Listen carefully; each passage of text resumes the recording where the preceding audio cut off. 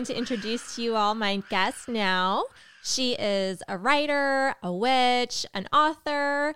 You can find her on Instagram at Valley Girl Mystic, Nina Kahn. And by the way, her name's Nina Kahn, but just so you know, Nina, all day I've been yelling at myself in my own head because I keep thinking about Nina Hagen. And I was like, don't introduce her as Nina Hagen. Oh, I mean, it would be an honor to be introduced as Nina Hagen. That's so funny you say that because it was her birthday yesterday, and I'm a huge Nina Hagen fan.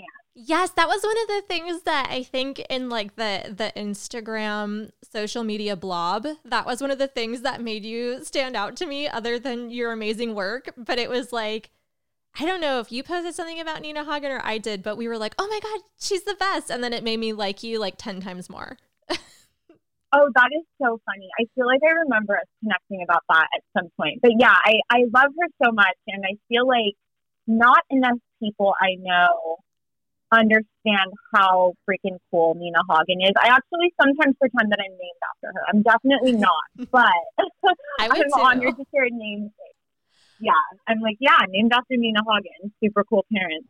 My parents are cool, but not, I don't know if they were that cool. I heard a story about her once. I'll have to tell you once we stop recording because I don't have like permission to relay it. But I'll remind me when we're done recording and I'll tell you the Nina Hagen story that was told to me. Yes, definitely. So I kind of just want to start getting into it. Sorry, can you hear can you hear the garbage can that's outside my window right now? Oh, no, I can't. Okay. It's loud. I just want to make sure it's not picking up on the mic. If it is picking up on the mic, listeners, I'm sorry. It's garbage day in my neighborhood. So,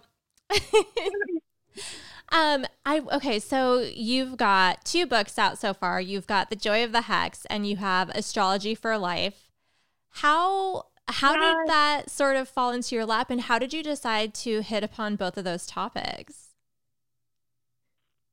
Well, it's, it happened pretty quickly. I didn't exactly set out to write 2 books over the past couple years. I mean, I'm a writer. That's what I do for work. And, I'm also an astrologer and I've been, I'm just in the witchy world. So it definitely fits. It makes sense. But I didn't set out to write books. So as you might know, I am a part-time writer with Bustle. So I cover a lot of astrology and I sometimes kind of dip into covering other like esoteric or occult topics. And so the publishers of the book they came to me. So they actually sort of had a vague idea for what they wanted and they were looking for an author. And they had found my work through the articles that I write online. They had seen a lot of my Bustle stuff just because I have a pretty large amount of work published on Bustle. So they kind of got a feel for what my voice was and what sort of topics they typically write about. And so they approached me about the astrology book. And so, it was really kind of serendipitous and cool. Like I was like, okay, I didn't have plans to sit down and write a big old intro to basic astrology book at this point, but the opportunity arose and so I went for it. And, I still had a lot of creative control in the sense that like I came up with the table of contents and, it's still written in my voice. So it's not like they had this super, they basically were like, we want an intro to astrology book that's suitable for beginners. And we like your style, and what do you think about doing something like this? So it was, very vague what they had in mind. They just wanted an intro book. So I kind of took it from there, and it was quite a journey writing it. What's funny is that I actually submitted the first version of the manuscript on the exact day that California put the shelter-in-place order. Oh.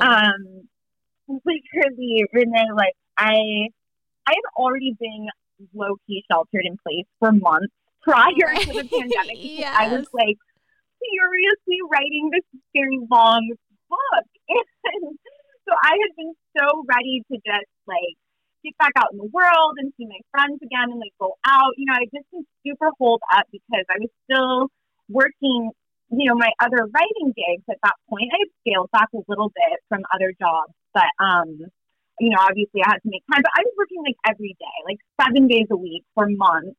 And I was so ready to get out in the world. So it's just hilarious because I'm like, oh, I've been sheltered in place for longer than a year, basically. I've been like, Yeah. you know, yeah. So it was like crazy timing. When it, and yeah, so it was actually with the same, oh, sorry, go ahead. No, it's okay. The reason I ask this is because, you know, I personally have been practicing astrology for 4 or 5 years. And one thing that I've noticed is that sometimes, not all the time, but sometimes in the community, there's a weird pressure to, like, sometimes it feels like there's not room for interpretation because it is a very specific sort of practice. And I'm curious, like, if that was something, because like that gets in my head sometimes. And I'm just curious if it got in your head ever when you were writing. Oh, 100%, Renee. I relate to that so much. And especially like I've probably been studying astrology for about that amount of time too, in a serious way. You know, I've been interested in astrology for as long as I can remember, but it wasn't really until, you know, the past decade and really the past 5 years that I've been like, you know, studying it in a more serious way, you know, beyond just like, oh, like, let me like peek around in my own birth chart. You know what I mean? Yeah. So I felt a lot of pressure, you know, and I went back and forth, you know, there's always kind of that, I feel like I'm still at a point where I feel like such a baby, even though I've written an astrology book, right? And I've been studying it for years, and it's in my family too. My uncle is a professional astrologer. He's been studying for many, many decades. My grandmother was an astrologer. She actually had her own astrology-based business where she was a stock analyst. Oh, wow. And she used astrology to, yeah, she was a super badass, cool Aquarian woman who was like very ahead of her time. And I wish I had more time to get to know her. She passed away when I was in like middle school. So, you know, I never got to kind of bond with her over astrology and hear about her work from her directly. But yeah, so it's always been an interest for me. But even, you know, that all said, there's always like that inner voice, that like inner critic that's like, what if you misrepresent something? Like, you didn't make this up. Like, and yes, astrology is tough because there is room for interpretation. And that's what makes, you know, one astrology writer's horoscope resonate really differently with someone than the next person's. And it doesn't mean that one person necessarily knows what they're talking about more. It's just that, you know, all of these archetypes and symbols can be interpreted in different ways. And I think, you know, it definitely got in my head about that though, because I'm like, you know, sometimes I come to my own conclusion about something and then I'd be like, oh my gosh, should I Google that? Like, has anybody else thought that? Like, is that wrong? Yes. You know, so it was a process in, you know, trusting what I have learned and what I've studied, and then also trusting my own interpretations. But when it comes to putting it in print, I will tell you, I definitely had moments where I was just like, oh my gosh, what if everything in here is like, doesn't make any sense and it's totally wrong? And like, even though I knew it wasn't, of course, you know, but yeah, I mean, as someone who can be kind of a perfectionist, which I definitely feel like I am, it was a major process and a learning experience. But I'm still learning to trust my own instincts and interpretations. And, you know, this book is a little more, you know, because we're going over all of the basics, it wasn't quite the same. You know, it is a lot of stuff that the facts are stuff that you'll find elsewhere too, truthfully, but obviously I have my own spin on things. So, but yeah, I mean, I even feel that way when writing horoscopes. I don't know about you, but when I'm just looking at like day-to-day aspects and interpreting things on my own, I'm like, I still am like, oh, should I double check to see what somebody else said to make sure that I'm not totally off base? I do. Well, so, but the thing that gets in my head with writing horoscopes is because, you know, I track the moon transits. So like when it's day to day, like you just look at the moon transits because nothing else moves as Right. quickly. And after a while, I'm like, did I write this exact horoscope already? Because the patterns repeat so often. And then I have to like go Oh, back totally. and look at my work and be like, okay, are April's horoscopes different than March's horoscopes? That's like, I'm like kind of like looking to make sure that I'm not, because I'll see reoccurring themes that are of course manifesting differently, but because all astrology is cycles and how they intercept with each other, it starts to feel like there's a pressure to make sure that your interpretation is always fresh, but also sticks within tradition. Like it's a very weird world. It really, really is. And it's also so strange because astrology is so technical. It's such a science in some ways. And there are all of these very intense technical aspects to it. But then at the end of the day, it's also this really beautiful, intuitive and interpretive art, Yes. like this very like spiritual art. And so I think it's tough to exist in both of those worlds at once sometimes because, we sort of live in a land where we get really hung up on technicalities. I don't want to speak for everybody, but I know for me, it's like everything you post on social media, it's like you want to make sure it's accurate. You want to make sure it's spot on and right, and you're not, your logic isn't flawed, and you're not spewing misinformation unintentionally. Yeah, your times are right. And then you check like 3 different astrology apps to make sure that the times aren't. But then sometimes you will get different times. And then Absolutely. it's like, oh God, what do I do? Exactly. So I go through the same thing. And so you kind of have to exist in like that side of your brain, and then also in the side of your brain that's like creative and spiritual and intuitive. And, because that's what makes your horoscope stand out from somebody else's is your individual interpretation and your intuition on the energies that are at play. So, you're like I humanizing think one piece of equation. advice. Sorry, go ahead. Yes. Yeah, exactly. My uncle actually, who is a professional astrologer, when I was talking to him not too long ago, I was talking to him about doing readings, and this was a couple years ago, and I was like, yeah, sometimes I feel a lot of pressure when I do readings because I feel like it's so personal, and I sometimes question like, oh my gosh, like who am I to tell this person like what's going on in their chart, or like interpret these, I can see clearly what's happening, but I sometimes doubt myself when it comes to interpreting. And he was like, oh no, like that's where you have to just lean into yourself and totally trust your interpretations. That's what makes you stand out from the next person. And, it's going to vibe with some people. It's not going to vibe with others. That's okay. So yeah, it's really hard to just trust that very unmeasurable part of the art, right? Like, Yes. And trust that like your interpretation. well, what's funny about that too is like I totally agree with your uncle. And it seems like not for me, not just with astrology readings, but like in psychic readings too. Like the thing that I've wanted to say the least because it just seemed like such a fucking bold claim to make and like so out there. Like those are always the things that turn a reading into a home run. You just have to like be cool with saying it.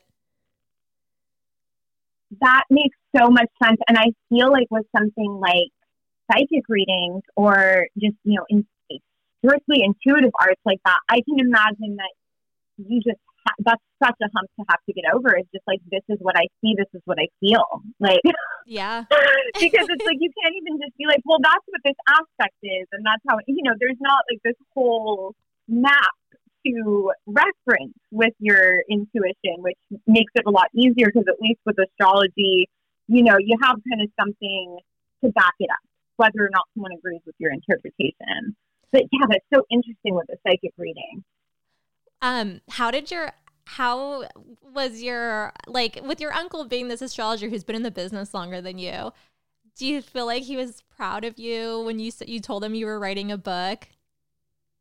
Yes, he's been incredibly supportive. And yeah, he was really proud. And this whole experience has also made me think of my grandmother, who's passed away a lot too. And just the fact that she studied astrology and, you know, was this awesome entrepreneur who created her own unique business using astrology at a time when, you know, if women running their own businesses as a single woman, you know, it wasn't the norm. Right. And yeah, so it's been kind of special in that way too. Like, when I got into astrology, I didn't think of it as, oh, I'm like a third generation astrologer. I didn't think of it that way at all. I just felt like I got into it organically, and, you know, I was kind of in witchy circles and into the occult, and so it made sense that I sort of got into it. But over the past year, where I've really, like, you know, I have the book, it's been kind of like, oh wow, like my grandmother was a financial astrologer. My uncle is, you know, he primarily just face-to-face readings, or now virtual readings too. And I'm like writing. So it's like cool. It's like it's sort of morphed into these different types of careers, but all astrology. So yeah, I think he's proud of me, and it means a lot. It's kind of cool to connect it with, like, you know, throughout the last couple generations. It's something that I haven't really explored within myself until somewhat recently. Have you ever looked in your chart or in the charts of your uncle and your grandmother to see if there was any reoccurring theme that could, like, explain the interest in astrology going through the bloodline? Oh, that is such an awesome idea. And no, I haven't. I have looked at my grandmother's chart at some point, but I would love to revisit that, and I'll report back if I find Yes. anything. I'm Because, like, I gave you a new assignment. yeah, totally. No, I know. That would be really, really cool to look at. I really love finding patterns in that way too. So that'll be fun to see if there's anything that stands out. With your other book, The Joy of Hex, ha- you know, hex is pretty taboo. Hexes are pretty taboo.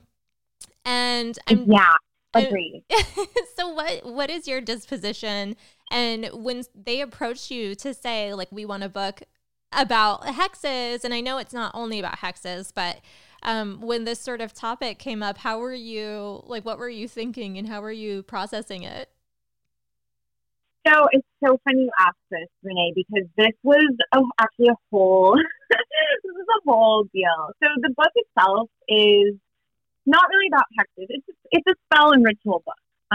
But in the, you know, obviously hex is often defined as, you know, doing magic to control another person, or, you know, put a curse on someone, or, you know, not just doing a, like, beauty spell, or, you know, Right. little, like, personal empowerment spells. You know, there's definitely that word, I think, has a pretty clear cut connotation. Despite the technical definition, I guess a hex could also be interchangeable with the spell, but I'm like, I don't think people typically use it that way. I think it's definitely got its own connotation. So, you know, when they approached me with that, they had that title chosen already, because it's a play on words of that book, The Joy of Sex, Right. which is a very famous sexuality book from, I believe, the 70s. I think. So it's cute. It's a cute play on words, but you know, I didn't love the title off the bat, because I didn't know that it fully represented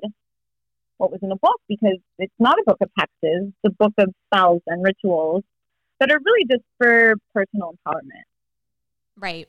And in fact, I write quite a bit in the intro about,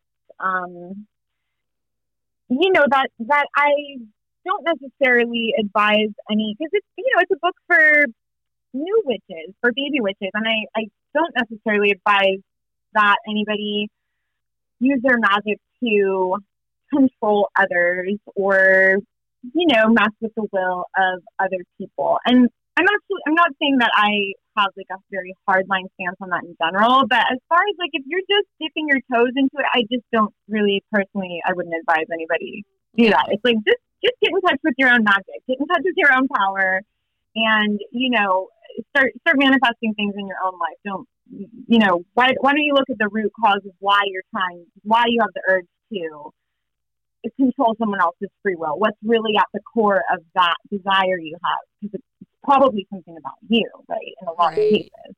Yes. If I'm trying to do a spell to make somebody fall in love with me, it's like, why do I want, what is it about that person that I want in my life? What do I really want to bring into my life? And does it really have to do with that individual? Probably not, right? In most cases. Right. So really the title is just a cute play on words. The book is not actually about hex magic. It's totally like just empowering spells and rituals for somebody who is maybe newer to doing rituals and developing their own spiritual practice. And so it's actually a very lighthearted and safe magic, I would say. Right. So it's more just like a little tongue-in-cheek wink wink title, and it's not actually a book of hexing. It's not about the joyfulness of hexing other people. Right. Yeah. Right.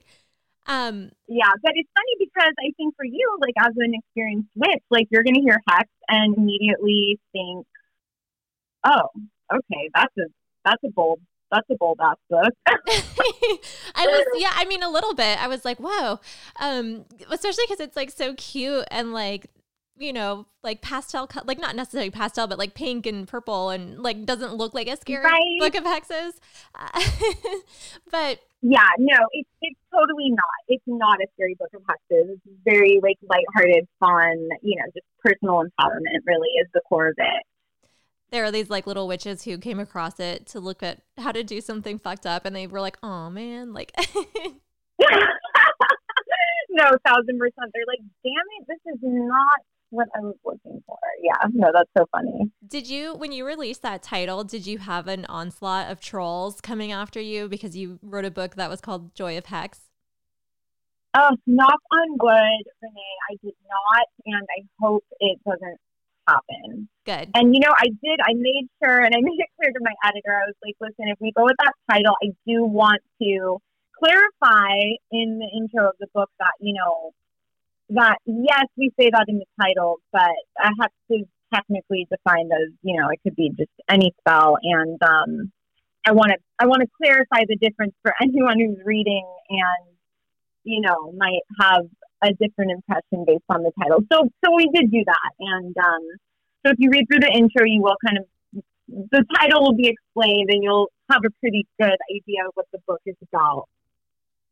Is there a specific system that you pulled from when you were putting this together? It's pretty eclectic. In my personal practice, I guess I have a fairly eclectic practice myself. I studied Wicca when I was younger. That was really what got me into witchcraft and doing spells and rituals for myself. But, I did, so that's sort of, I guess you could say that's sort of an influence in this book for sure, is Wicca. And, but a lot of it is really just about, I tried not to tie it to any one specific belief system. Yeah. And make it something that was easily accessible to someone who maybe it is someone who's really into Wicca and that's sort of the angle that they're coming from. This book could still be fun for somebody who's into that. I also wanted to make it accessible for someone who is like, I have no idea what my spiritual beliefs are. I feel connected to energy. I feel connected to myself. Like, I don't know if I believe in any sort of god or goddesses or, I don't know. I wanted it to be accessible to somebody who's just dabbling in that way too, just because I really identify with that. And, the book is really about finding, I think, that sort of divine or spiritual power, however you want to define it, within yourself, and, trusting that you're kind of a part of this magical world of energy that's all around us, and kind of tapping into your own confidence in in creating and controlling the energy around you, and like putting things out into the universe, and trusting that, once you start putting your intentions out there, maybe we can't prove it on paper, right? But things start taking form, and you set things into motion when you put an intention in words and in symbols when you do a spell or a ritual. So I wanted it to be something that anybody who's interested in exploring this could connect with, and not just tie it to any one very specific belief system, if that makes sense. Yeah, no, totally. And I agree with what you're saying about like what you put out there is sort of what you get back, because I feel like if you are throwing a bunch of love spells at someone, like you just become more obsessed with them in a lot of ways, because you're like watching, like watching to see if it works, like watching them, like, and it just like kind of makes you crazy, which is why I always tell people not to do love spells. Like it's going to make you crazy. You're going to be nuts. And by the time it works, you're going to be over the person. It's so true. It's so true. I feel the same way. And I kind of get into this in the book, but like I said, I sort of noted that, when you notice that, like, for example, if there's someone and you're like, oh, I really want to do a love spell, right? Can we do a love spell? It's like, okay, that's actually cool. That's cool that you feel that way. So sit with that and try to boil it down to like, what is it that you really want? Like, maybe you want to manifest a partner who has these specific qualities. What is it about this person? Because it's probably not that person. It's probably, right, like something else that you actually want to manifest in your life. And, we're kind of, sometimes people represent certain things to us. So we feel like, oh, I need a love spell to make this person come back to me, or make this, whatever the case may be. And it's like, sometimes having that urge is good, because it can be sort of the entryway into figuring out what your true desire is, which maybe isn't that individual, maybe it's something else. Yeah, totally. And I also think that, like, if you're going to take the energy that you would normally put into a love spell and just put it on yourself, it kind of opens the door for better people to come through, because you're just kind of wasting energy if you give it to someone else. And then it's like you got to find a way to rebuild it and reclaim what you've given away. Absolutely. Absolutely. There cannot be enough self-love and confidence. Yeah, yes. Channeling that back into yourself. Well, that will just have a huge, very positive return, I think, in all cases. So what would you say, if you were going to advise someone on a successful love spell, like what do you think works the most? I would have to agree that channeling that energy into yourself is one of the best ways to bring more love into your life. I just, doing love spells that make you feel more sensual, or you feel more open to receiving love and worthy of love, and, kind of focusing all of that desire that we have towards other people towards like really being comfortable receiving that. And I think, it's different for every person. So I certainly don't want to speak for everybody, but I think sometimes it's hard to, we want certain things, but there's like these little blockages that we have sometimes that make us feel like we don't deserve a certain something, or we sort of won't let ourselves open our heart to certain things. Maybe it's because we've been hurt, or, because we have a trust issue for whatever reason. So I think I would agree that doing self-love spells, and I think sex magic can be really fun, and just really getting into your own body and like channeling that very like Venusian, sensual, self-love, beauty, just like loving yourself. And I really believe that, that can really bring a lot more energy to you. I think it can really change some of the things that come in your direction when you sort of work on your own energy. And I'm definitely not saying that's like a fix all for everything. I'm not one of those people that's like, oh, well, you manifest everything that comes into your life. So if you have bad things going on, then it's your fault. Right. You know, Yeah, I that's definitely like don't. that's like the toxic positivity group. That, oh, well, bad things happen Oh, because you haven't raised your vibration enough or you don't believe enough or whatever. totally. Totally. And it's like, oh my gosh, that never sat well with me. I remember being like really young and kind of hearing that kind of rhetoric and wanting to get behind it because I didn't know better, but it Yeah. just never, right? It never sat right. I'm like, oh, like, you just need to, like, if you're not making the money you want to make, then that's because you have, like, blockages around money that you need to clear. And it's like, oh, is it really just that? Or Yeah, you might be part of it, but is it exactly? Is it just that, or is it, that maybe the system's broken or something? God, totally. Or is it that, like, capitalism fucking sucks and Yes. and this economy is not great for so many people and there's so many factors, right? But excuse my language, by the way. Oh, I'm sorry. I don't know if I'm I allowed think to. I already dropped a few F-bombs myself, so we're all good here. Okay. Okay, good. But yeah, so certainly want to disclaim that, that whole toxic positivity. I'm not about that. It's not like, oh, love yourself and like everything perfect will come your way. But I do think that having an active practice that involves really loving yourself, being open to receiving love, feeling sensual with yourself, I think that really can only open up good things. So the more you really love and respect and trust yourself, I think that we naturally are subconsciously, we're going to kind of filter out the energy that's coming back toward us.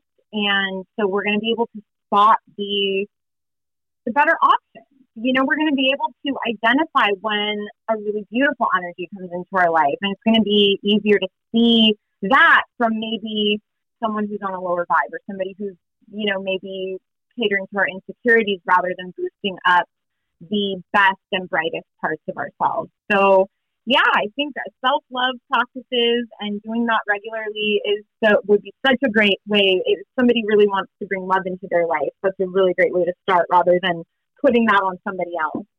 I love that you mentioned all of those things, especially when it comes to like the themes around like worthiness of love and being comfortable receiving love, because self-care, self-love has become such a buzzword. And I think that if you look at it on a very surface level, and I think that this is something that we see on Instagram a lot, where it's just like, oh, like mani-pedi night, like self-love, like self-care, which is like totally part of it. And like, I've definitely been like, oh yeah, like bath, self-care time.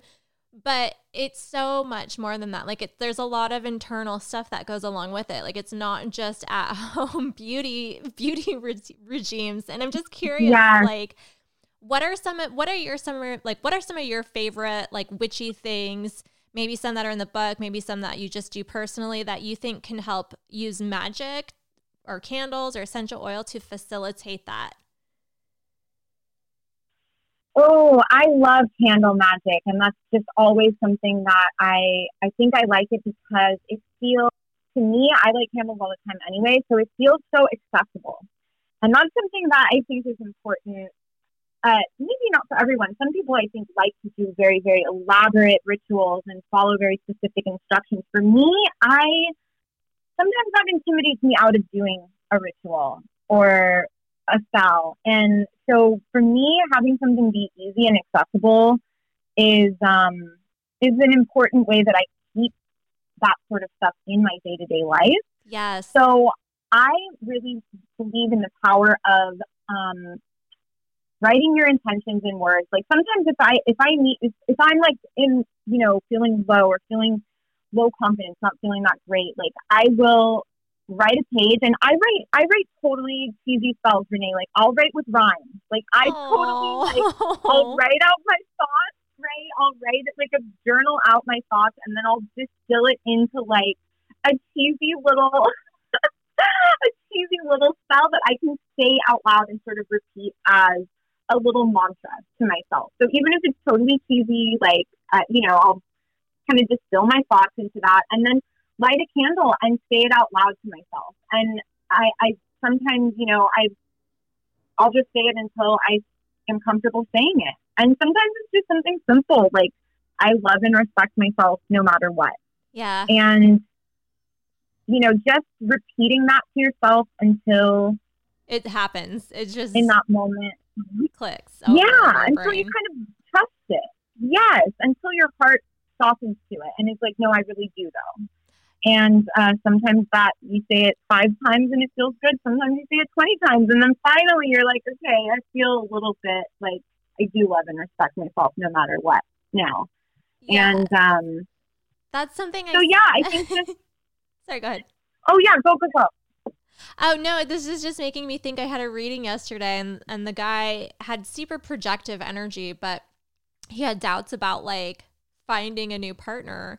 And I was like, look, whenever you hear yourself saying like, I'm not going to find someone, I was like, I don't care if you believe it, but you need to say, I will find someone. You just need to say it. You don't have to believe it. Just say it. And then eventually it'll be easier to say and easier to believe. And he was like, oh, okay. You don't have to believe it at first. Great advice. You don't have to. I agree. I think words are incredibly powerful. And obviously I'm a writer, so I'm going to say that. But yes. But I do believe that words can be spells in and of themselves. And just putting that intention into into the world of our senses, into words that we can say and we can hear and we can see or write. I think that is incredibly powerful. And I agree. Even if you don't believe it yet, writing the intention, saying the intention out loud, that is a form of energy. Yes. Saying it out loud, and I think it changes things. I think it can change things, at least in a little ripple effect. It might not be the one thing that changes everything, but it's a ripple. You align yourself with it. You're aligning your energy, your personal energy to this thing that you're sort of like declaring that you want. Absolutely. How did you end up getting into the writing world? How did that happen for you? Because it's such a weird world that, like, I don't know. I feel like if I was trying to crack into it, it would be really hard, but I just happen to know people who like pulled me into it. And so like, I'm just curious how that happened for you. Cause I got a little bit pulled into it. Okay. Yeah. It can be hard if you don't have a contact. For me, I've always been a writer, I guess you could say, not by profession, but writing's always been a big part of my life. And I studied English in college, kind of with the hopes of doing something writing related afterwards. And, of course, right after college, I just became a barista and there was really no jobs and I had no idea what I was doing. And, right. I was like making coffees and eventually I started working with a nonprofit organization and it was just an entry level job. But through that job, I ended up writing a lot for their blog and for different parts of their website and email campaigns. And, it certainly didn't look like the writing that I'm doing now, but it got me a little something to throw on a resume, right? It got me some experience. Like, yes, I have experience writing for the web, writing blog style posts, writing, more like marketing style writing.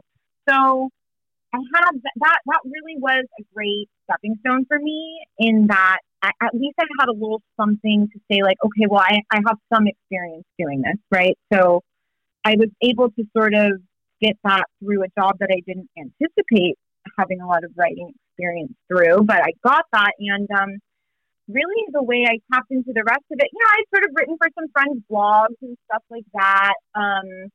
But then once I left that job at a nonprofit and I was sort of just like trying to figure out what I was going to do next. And I ended up seeing an opening for Bustle and they were looking for a lifestyle writer. And one of the things this writer would be covering was astrology. And I was like, oh my gosh, that would be such a dream because while I was studying astrology, I hadn't really thought about becoming an astrology writer because I felt like how on earth would I even Yeah. do that?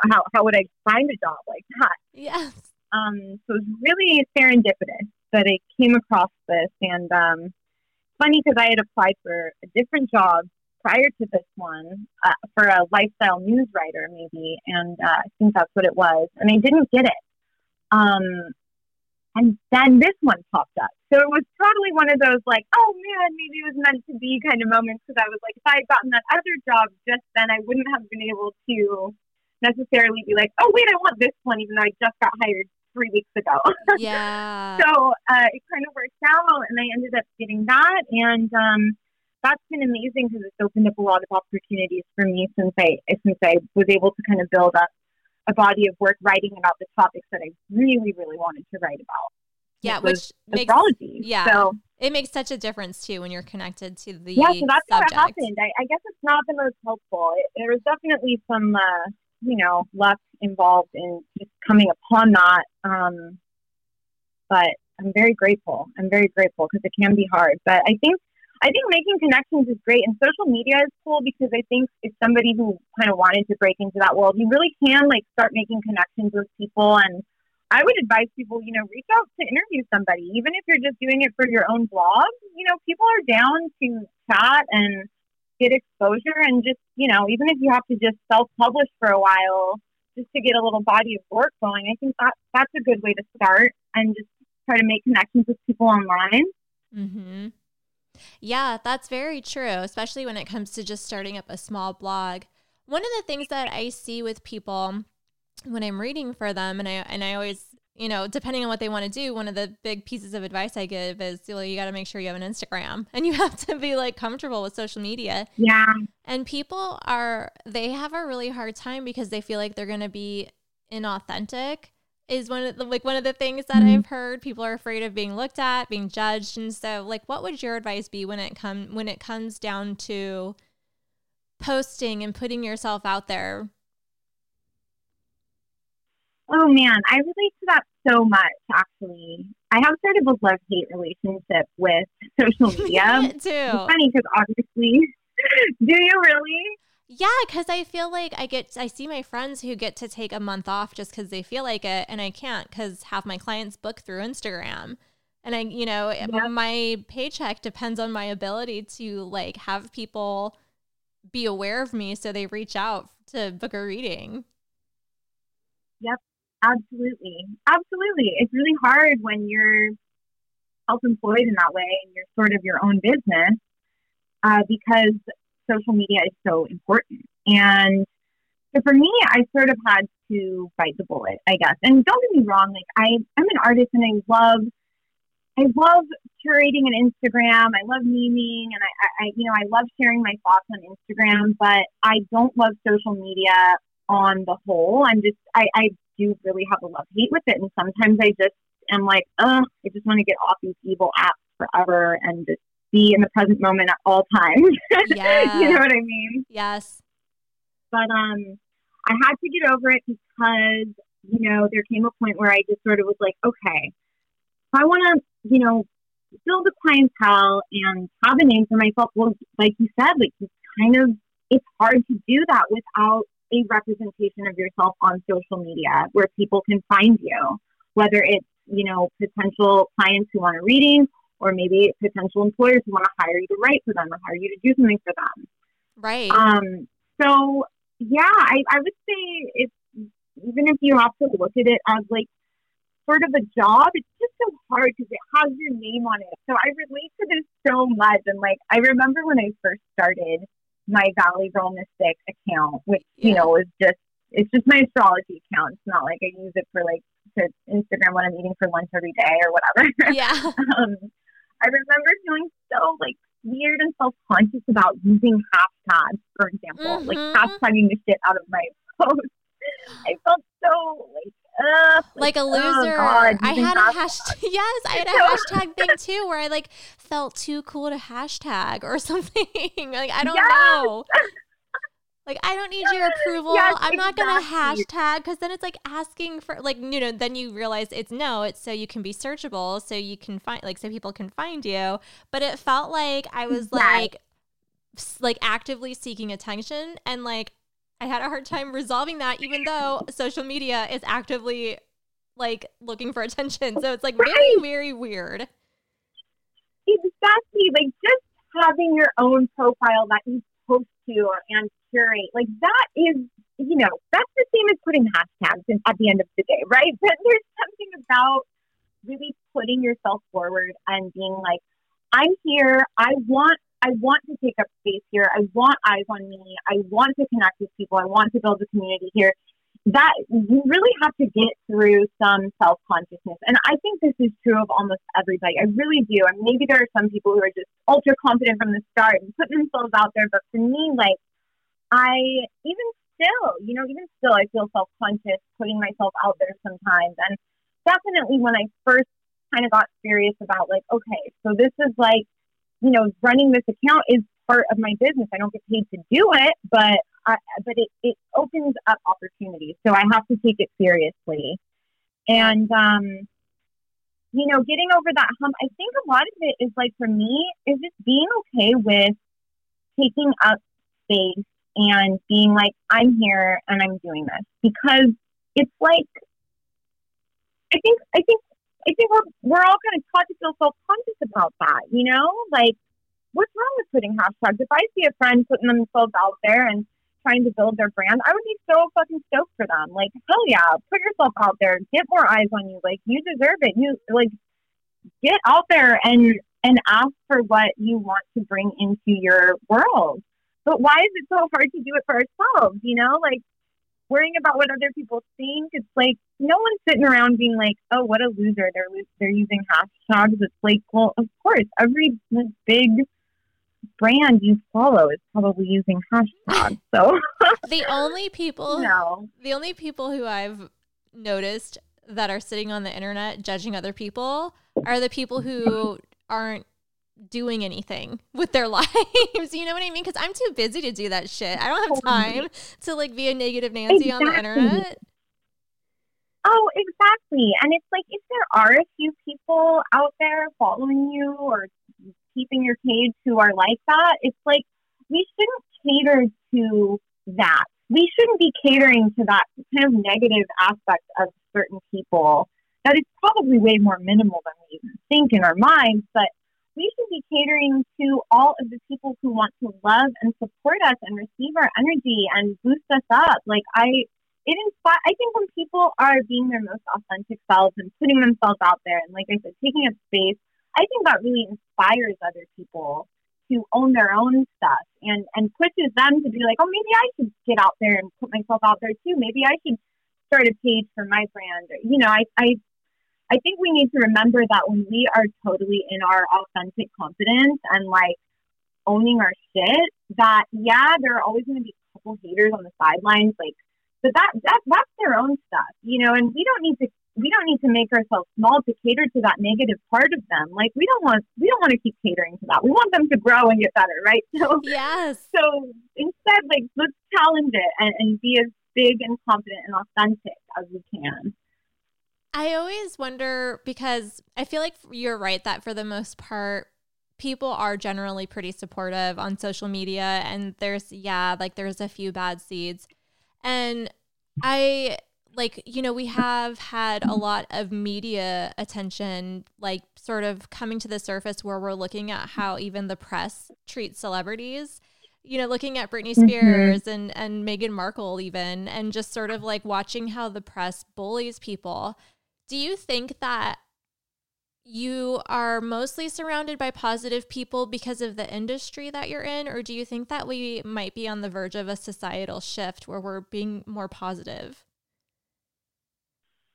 Oh, that's a great question. I don't know. I don't know.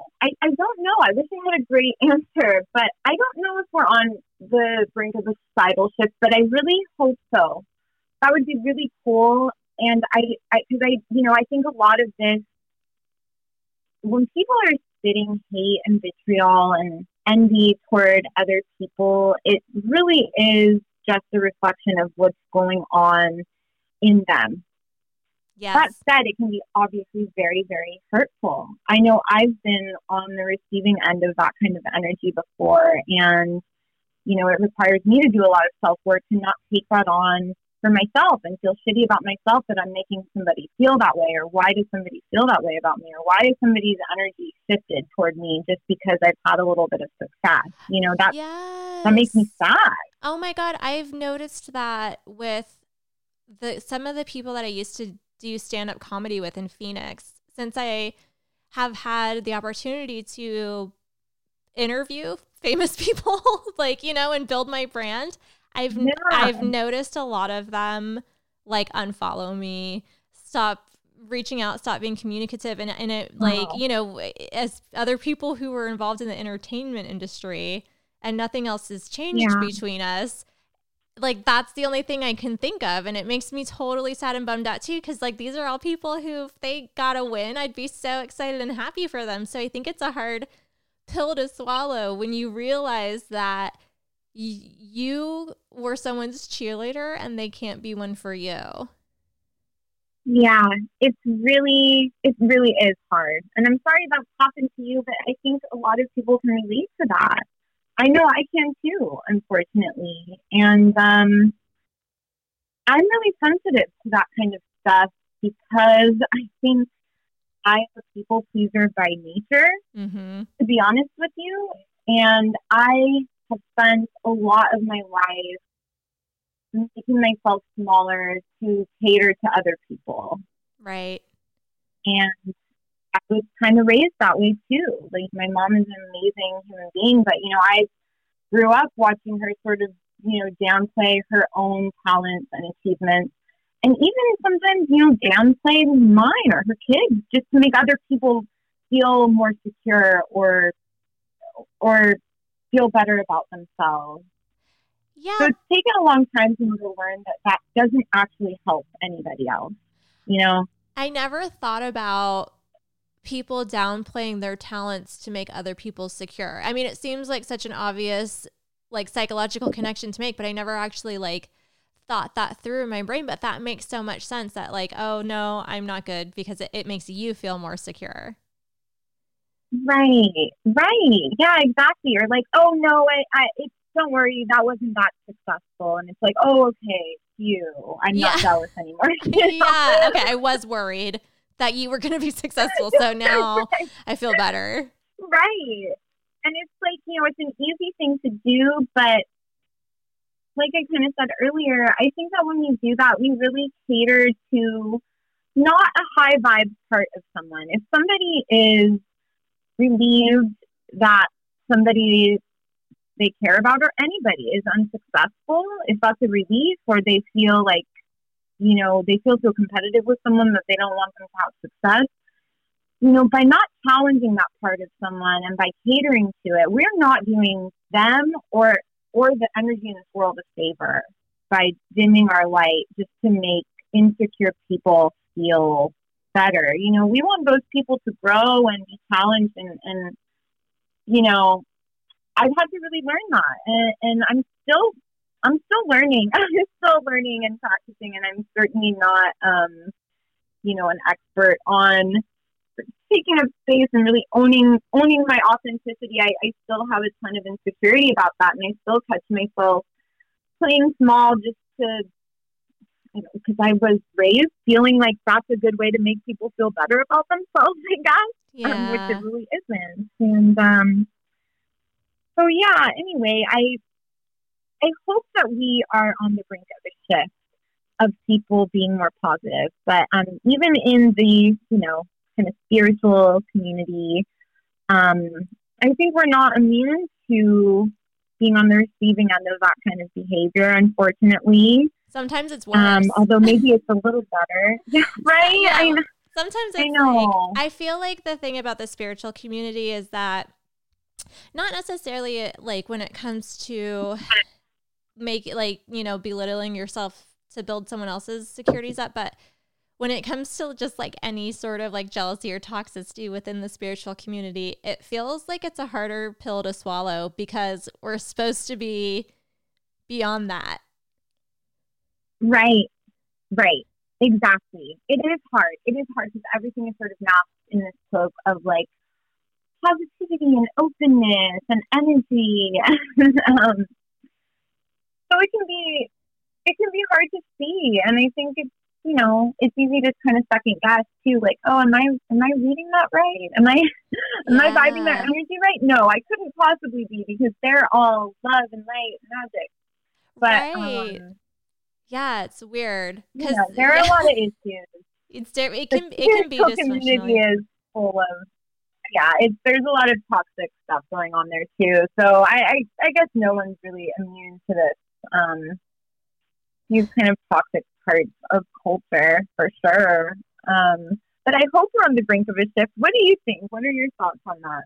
I hope we are too, but I also feel that I can sometimes be a little bit disconnected from larger media just because everything that I work in is a subculture and it's like a niche. And so I feel like sometimes I don't Yeah.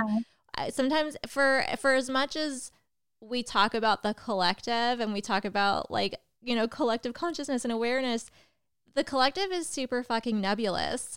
And so like Mm-hmm. it's really hard to feel like you know where it's going, especially because in some instances I feel like we're getting better and then in other instances I feel like it's the most toxic it's been. So Yeah. Yeah. it's I we're relate to that a it's a lot. wild time.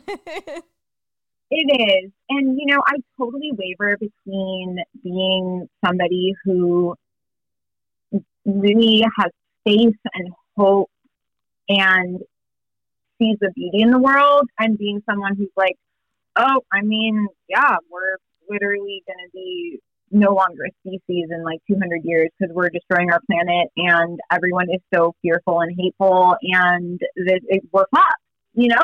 I totally know what you're talking about. I'm like, well, I guess, it's a good thing you're not going to have kids because what are the resources in 50 years going to be like? Like, I don't, what kind of money are you going to need to 1,000%. survive? Like, what? It's just like, I feel the same. Yeah. So yeah, there's always hope, but I think in order for us to shift towards like a more, a true sense of positivity, there would have to be so much deep internal work going on within like every individual, and I just, unfortunately, I'm not really at this moment seeing that, yeah, seeing that happening. I mean, I think, there's a lot of escapism happening, yeah, through TV or drinking or drugs or, you know what I mean? definitely, definitely. And I think it's hard. I think it's really super toxic that we've all sort of been immersed in this, like, this global community of the internet. It's okay. It's awesome in some ways. It's really freaking awesome in some ways. But I think the fact that like over the past year, there hasn't been a ton of in-person community for a lot of people. And Yeah, we've sort of had to build our communities virtually. I'm really grateful we've been able to, and I think there are so many beautiful perks to that. Like I connected with so many amazing people I wouldn't have otherwise, but I don't know that that's actually a replacement for feeling a part of an actual community that, in the sense that communities rely on each other, they're ecosystems, right? And when we're in this global community of the internet, I don't know that that sort of like reliability is there in the way that it would within like a little community of people or friends in person. We're I sort of sharing the same energy with each other. You know what I mean? I totally know what you mean. And I also think that like there has to be a huge change in the way that algorithms manifest because I don't know if you saw The Social Dilemma, but a lot of these like crazy like QAnon, Facebook, Instagram groups grew traction because the algorithm was in their favor. And so there would be like people who were kind of Right. interested in aliens that lived in a sort of right wing area that like they were suggested a QAnon group. And it's just like a Republican who likes aliens. And because there's like this Totally. conspiracy theory element, they get sucked into QAnon. You know what I mean? And it goes on, I Right. mean, it can go on the left side too. Like, I don't know, when we look at like microchips and the vaccines, I'm just like, what is happening and why are you believing this? Totally, totally. I haven't seen The Social Dilemma. I really want to though. But yeah, it is just, I mean, these algorithms are just crazy. And, like I said, I have a real love-hate with social media. I always have. I certainly fantasize about one day just like living on a farm with my rescue animals and like not having the internet. Yes, my dream is a farm, and I'm going to take a wildlife rehabilitation class, get certified, and rescue bats. Like, that's the plan. Hell yes! Oh my gosh. Totally like magical crone energy with all of your bats. We're gonna visit each other's sanctuary. We're gonna send our carrier pigeons invitations to one another, and then like we'll just know when it's time to come visit one another. Oh my gosh, it is a date. It is a date. Count me in. In 50 years when we're crones, or I guess let's make it 40. Yeah, I know. I'm like 50. I know. I was like, oh shit, I'll be like 80 something. I know, same.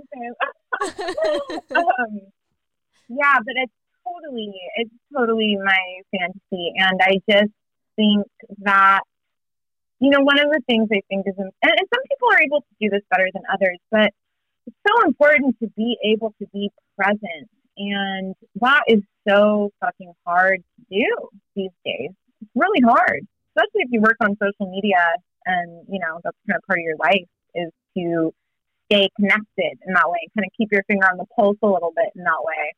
Yeah, that happened to me at the DMV today where I was in line and I was trying to answer people's messages and I was like, oh shit, did they call my number? I have no idea if my number has been served. And I like, luckily it hadn't yet, but it was like, it made me totally realize like you are not.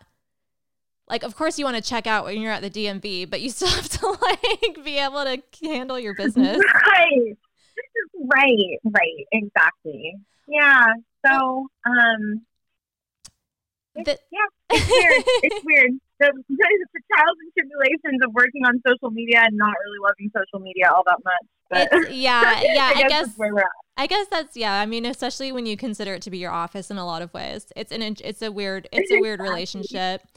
But this was so amazing. This was like, I'm so glad we've gotten to have this conversation. We've been Instagram friends for, I think, over a year now. And whenever I interview someone that I've only spoken to via like a text exchange or like a, like a written exchange, I'm always a little bit like, oh, fuck, I hope this person can talk and have a conversation. And you've been so easy to talk to. So I thank you for being such a great, amazing, wonderful guest. Oh, thank you, Renee. That's so sweet of you. And you are so easy to talk to. I feel the exact same way. It was, it was a long time coming since we've been connected online for a while now. It's really, really great to be able to connect with you person to person. And I can't believe it's been an hour since we've been chatting. It feels like it went by in like 10 minutes to me. It's been so fast. If people want to find you online, because I'm sure we'll keep our conversation rolling, but if other people want to find you online, how should they do that? I am on Instagram at Valley Girl Mystic, and I'm also on Twitter at Valley Girl Witch, although I'm not super active on Twitter. Got it. And if anybody is interested in my books, they can go to ninakahn.com/books and check things out. Awesome. Well, thank you so much.